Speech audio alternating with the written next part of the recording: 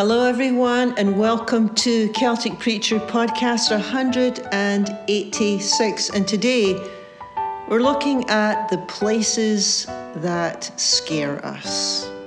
The places that scare us because we all have certain things that frighten us, don't we? It's a part of being human, really, isn't it? We're never going to get to the point where we're going to be free from every single fear. Actually, fear is a mixed blessing when you think about it, because we actually need fear for survival, right? It's hardwired into us.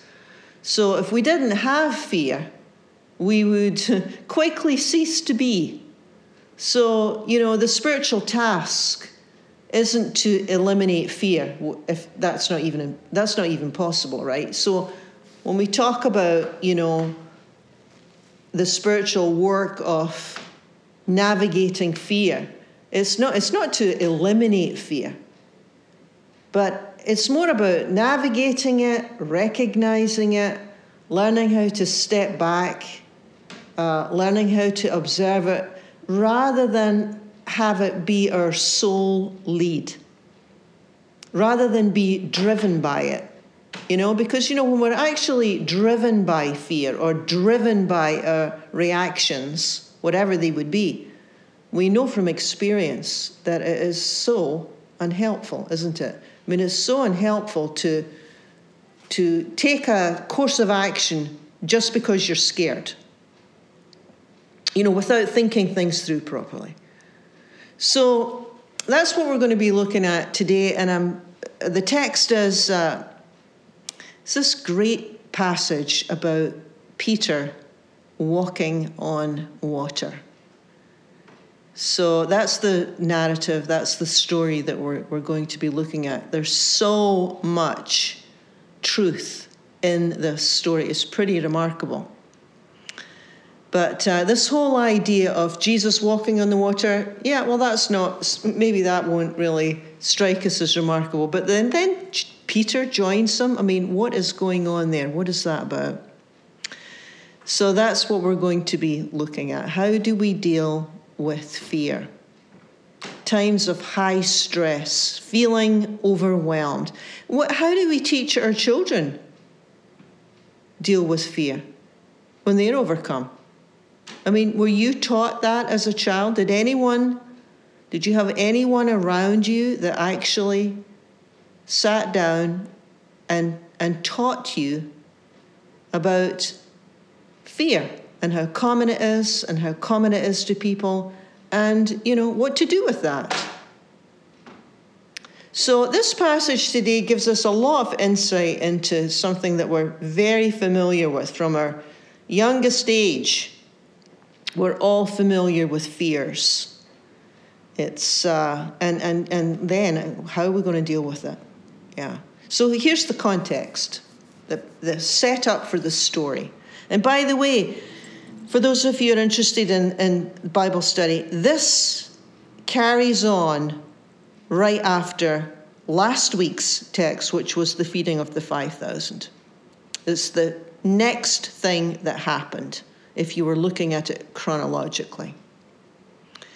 So after last week's feeding of the 5,000, which we're not going to go into because we covered that last week, Jesus made the disciples get in a boat and sail on ahead to the other side of the lake. So we just had this massive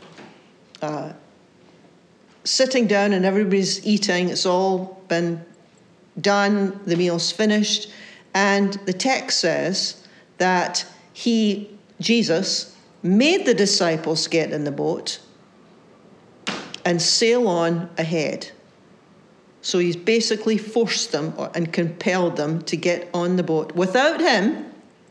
And the reason that he wants them off and out the way is because he wants to be alone. And he goes off to the mountain to pray. Now, there's something about Jesus that you'll notice. Once you notice this once, you'll notice it many times in many of the passages. He often disappears alone to pray. He needs time to think, to sort things out, to be alone, to pray, or to get ready for something. He often prays too before a big event. But it's interesting now he's praying after something happened, this feeding of the 5,000. And he's off on his own. The disciples are in the boat ahead of him, and a storm arises. And it lasts for hours and hours and hours. So there they are in the boat, and the storm arises. Jesus is off doing his quiet time, praying, meditating, thinking things through. The disciples are on the boat, and the storm comes.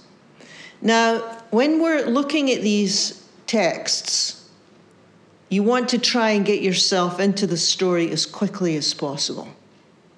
So it's like, okay, what would it be like to be in a stormy, difficult situation? Now, some of you might not have to think that hard about this, because you might say immediately, I'm already going through a stormy season in my life. I don't really need to think about what it would be like to be in a stormy place, because I'm already in one. I have financial worries, or I have a really, really difficult relationship with someone. I have no idea what to do. I have tried everything. I have no idea how to help this person. And it's a stormy situation for you. Or thinking about storms, thinking about places that scare us, thinking about, actually, if you're in a boat in a storm, then you're feeling a bit out of control too. Some of you won't have to think hard about these things. It's like, yeah, that's me. I feel like I'm in a storm. My heart is broken, or I am unemployed, and if something doesn't change quickly, I'm in trouble. Yeah, so what does faith look like in these situations? What does trust look like? What does trust look like when you're going through these stormy times? So, the disciples are in the boat, and of course they're panicked, right? They're battered by the waves, and the wind is against them. And interestingly enough, the original word, when it says the wind is against them, in antois is the original word. Remember, the whole thing was written in New Testament Greek. It means that the wind is contrary. No matter what they did, no matter how they set their sails, no matter how hard they worked, they cannot get to shore. They just can't get to shore. So, and again, there, if we put ourselves in the story, some of you are going to relate to that immediately and say, the wind was against them, everything's against them. Yeah, everything is contrary to, yes, I understand that. The situation that I am in just now, I have tried so many things. I have tried so many ways to change the situation, get out of the situation, have a new life of sorts, and nothing is working. So, see, immediately you can get into the story. And the text goes on that sometime between 3 o'clock in the morning and 6 o'clock in the morning, they see something, a person, a shadowy figure, walking on the water, coming toward them. And of course, obviously they're terrified. And they cry out in fear. Now, it's easy for us to miss the symbolism in these stories because we live in a different time. Remember, this is a 2,000-year-old story. And it's from a culture, a different culture, an ancient people, and they thought about things differently than we do. And one of the big differences is, for the ancient people, the sea was a frightening, chaotic place. It was dark, it was deep, and anything to do with sea was the dwelling place of monsters and serpents. This is what the ancients believed. It was just too chaotic. It was just too dangerous. They didn't like the sea. Which is why, by the way, in the book of Revelation, paradise, when paradise is described,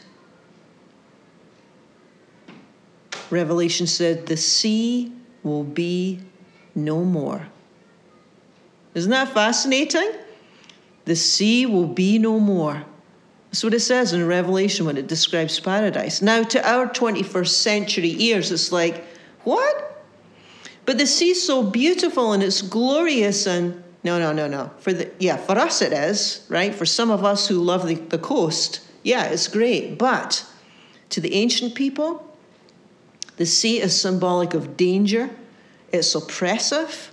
So when you have a story about sea, you have this dark, threatening, watery chaos. You have a shadowy figure appearing at the darkest watch of the night. You know, it's like, what is going on in the story? It's about chaos. It's about being out of control. It's frightening. And then the voice, the shadowy figure says, take heart. It is I. Do not be afraid. And of course, that is the voice of Jesus. And the literal translation is, take heart, I am. Now, for those of you who are students of Scripture, that I am, that's one of the many names of God in the Old Testament. So it's like, take heart, he says. What does that mean? Well, he's not calming the storm, by the way. He doesn't hold back the waves. It's still dangerous. It's still wild. And it's still threatening. So, from one point of view, nothing's really changed. Yeah, we have Jesus come into the picture, but nothing's really changed because the storm is still there, right? Well, I should just pause here and mention, this is our experience all the time. You know, people say, oh, well, you know, if you're in trouble, pray. Well, which is fine. But don't expect something to change immediately, right? We know this from our own personal experiences. We can be going through stormy times, chaotic times, frightening times, and just because you utter a line of prayer, it doesn't necessarily mean, okay, well, that's sorted out, everything's fine. No. And this narrative is, I suppose, pointing this out too. When Jesus says, take heart, he doesn't take away the scary place, right? You know, not at this point anyway, right? It's not like he just suddenly gets into the boat and then sails off to safety. No, the storm remains. The storm remains. It's still wild, the wind's there. But there is one in the storm that is unfazed. So there's another element here. Everyone else is scared to death. And then Jesus appears. Take heart. Be courageous, he said. Be courageous. Now there's an interesting turn in the story. Peter asks, if it's you, tell me to come. So instead of calming the storm, Jesus invites Peter. Well, he says, okay, come. Jesus invites Peter to walk right into the storm toward him. So remember, there's Jesus out there, the wind's blowing, the waves, it's wild, it's chaotic, it's dangerous, it's scary. And he says, come. Come, he says. Or I am says, come. And Peter starts to walk toward Jesus. Now, whatever else this may teach us, one of the truths that jumps out to me is the necessity to face our fears and walk into them and through them. And in other words, we can deny fear, we can minimize fear, we can be overwhelmed by fear. Jesus is saying, no, Peter, come. Come.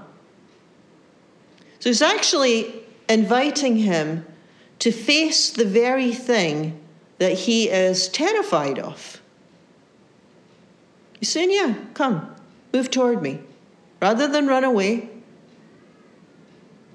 And when you do that, when you don't run away, when you don't take the easy way, when you don't deny, you're walking toward the very thing that you fear. Now, there's many, many different ways that this can take place. Like, for example, I'm scared to do something because I might fail. Well, okay, let's say that's the situation. I'm scared to try this because I might fail. We have a lot of choices, don't we? We just might say to ourselves, well, I'm just not going to try it. I'm not doing it. I'm not moving forward. I'm not getting out the boat, and I'm not walking toward my fear. And I'm not going to do it. That's a choice. That's a choice. You can stay in the boat and stay scared, right? You could say, I'm scared to say something because it might cause conflict, or I might be misunderstood, or I might be rejected. Yeah, okay. What are you going to do with the fear? Who gets to lead? Or I'm scared I don't have the resources. What are you afraid of? I'm scared that I won't have what I need to survive. So people are frightened of many, many different things. So it's not a case of we're going to get to a point in our lives that we're not frightened of things. This is more about, what do you do with the things that scare you? Now, Peter steps out the boat and starts to walk on this watery chaos, this fear, right? And it's always worth noting that when Peter doubted that he began to sink. And it's important to note that whole idea of doubting simply means to be of two minds. You're vacillating between two thoughts. So when Peter saw the strong wind, he began to get afraid. When Peter focused on the wind and the waves, the stuff that made him scared, that's when he began to sink. When he's not thinking about that, when he's walking toward Jesus and he's thinking about getting there and he's taking one step at a time and he's got his eyes focused not on his fears, but on Jesus, he's fine. But when he starts to doubt, when he has two minds, that's when he starts to sink. Now, this is a common thing for us. When we doubt, when we second guess, when we have two minds, that's when we start to sink, right? So Jesus says to Peter when he starts to sink down, Peter, don't doubt. Why did you doubt? You have little faith. It's like you got to trust. In the sense that don't let the fear take over and lead. Don't second guess yourself, he's saying. And he grabs him, Jesus grabs him. Don't start looking at the storm. Don't start looking at the very thing that you're afraid of. How much time are you giving the thing that you're afraid of your time? And does it deserve that time? And does it deserve that energy? Don't give all your attention to the waves. You come toward me. Now, obviously, this takes a tremendous amount of practice, because we're talking here about what we are setting our minds on. And this is a very difficult, advanced spiritual discipline. But I think this is a big part of the story. When we move ahead with courage, because this is what Jesus is saying, courage. When we move ahead with courage, when we follow our heart, even if something goes wrong, look who's there to grab us. It's not as though Jesus is going to let him drown. So he says, don't doubt. Don't be of two minds. Why? Because you're only going to hurt yourself. Don't second guess yourself. Don't give all your attention to the wind and the waves and the storm, or you will sink, Peter. That's just the way it is. You have a choice. You have a choice. I think it's always a surprise when we first come to the understanding that we actually do have a choice where to place our attention. Do you remember the first time that you discovered, really, that, oh, you mean I do have some choice over what I think about? Yeah. Yeah, you'll notice, that we really can't think of two things at the same time. So it's either one or the other. It's either the fear or something else. What gets your attention? And when Peter walks toward Jesus, he's in the text, he's walking on water. He's above it all. He's above the chaos. He's above the fear. He's navigating it very well. He's overcome. He's overcome his fear when he faces it and keeps walking one step at a time. But when his attention drifts, when he gets distracted, and when it drifts to the water and the wind and the waves and the dangers, he sinks. Now, fortunately, he gets rescued. And I think that happens to us. I think we get rescued all the time, quite frankly. But I think what Jesus is saying is, if you watch, if you're careful, and if you don't doubt, if you don't move into this double-minded kind of thinking, you're not going to be needed. You won't need to be rescued quite as much, right? But that rising and falling, the fear wave, that rising and falling, that's a common experience. And I think that one of it's beyond valuable, the beyond valuable gifts of following Christ is, you are not on the waves in the storm alone. That is a huge piece for us to hold on to. It's not just about you figuring this out all by yourself.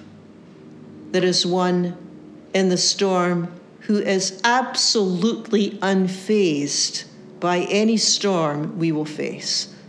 So when Peter gives his attention to matters that scare him, he's going to go down. Now, this spiritual principle, what we think about matters and what we dwell upon matters, is all over the scripture in many different places. St. Paul said a similar thing in Philippians when he says, brothers and sisters, think about this.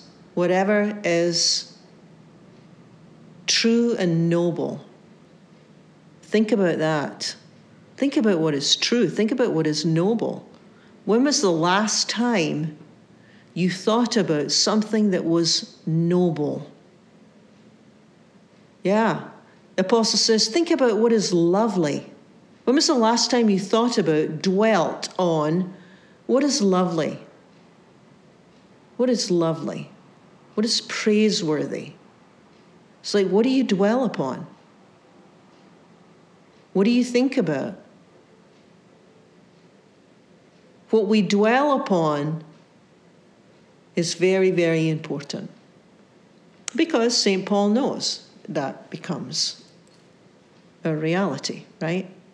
It becomes a reality where the attention is placed. And it's like, yeah, well, I suppose you can look at the chaotic mess of the storm, but just know that if that's the choice, you will sink and you will be overwhelmed and you will be overcome and you're going to go down, just like Peter. So yeah, of course, the Spirit of God has a way of grabbing us and getting our attention and reminding us, no, that's not the way to live. It's not the way to live. One step at a time, whatever is true, dwell on this. It's not about denying there's a storm. It's not about pretending we're not scared. No, it's not that. It's more knowing we're not alone. And there is one who is in the storm completely unfazed. And that one is saying, courage. That's what's needed. Courage. Come. It's like you have what it takes to get through this. You have a courageous heart. Follow that courageous heart. There's the prayer. There's the heart cry, God help us to live with courage. Well, thank you for joining me. You've been listening to Celtic Preacher. Join with me again next week for another episode.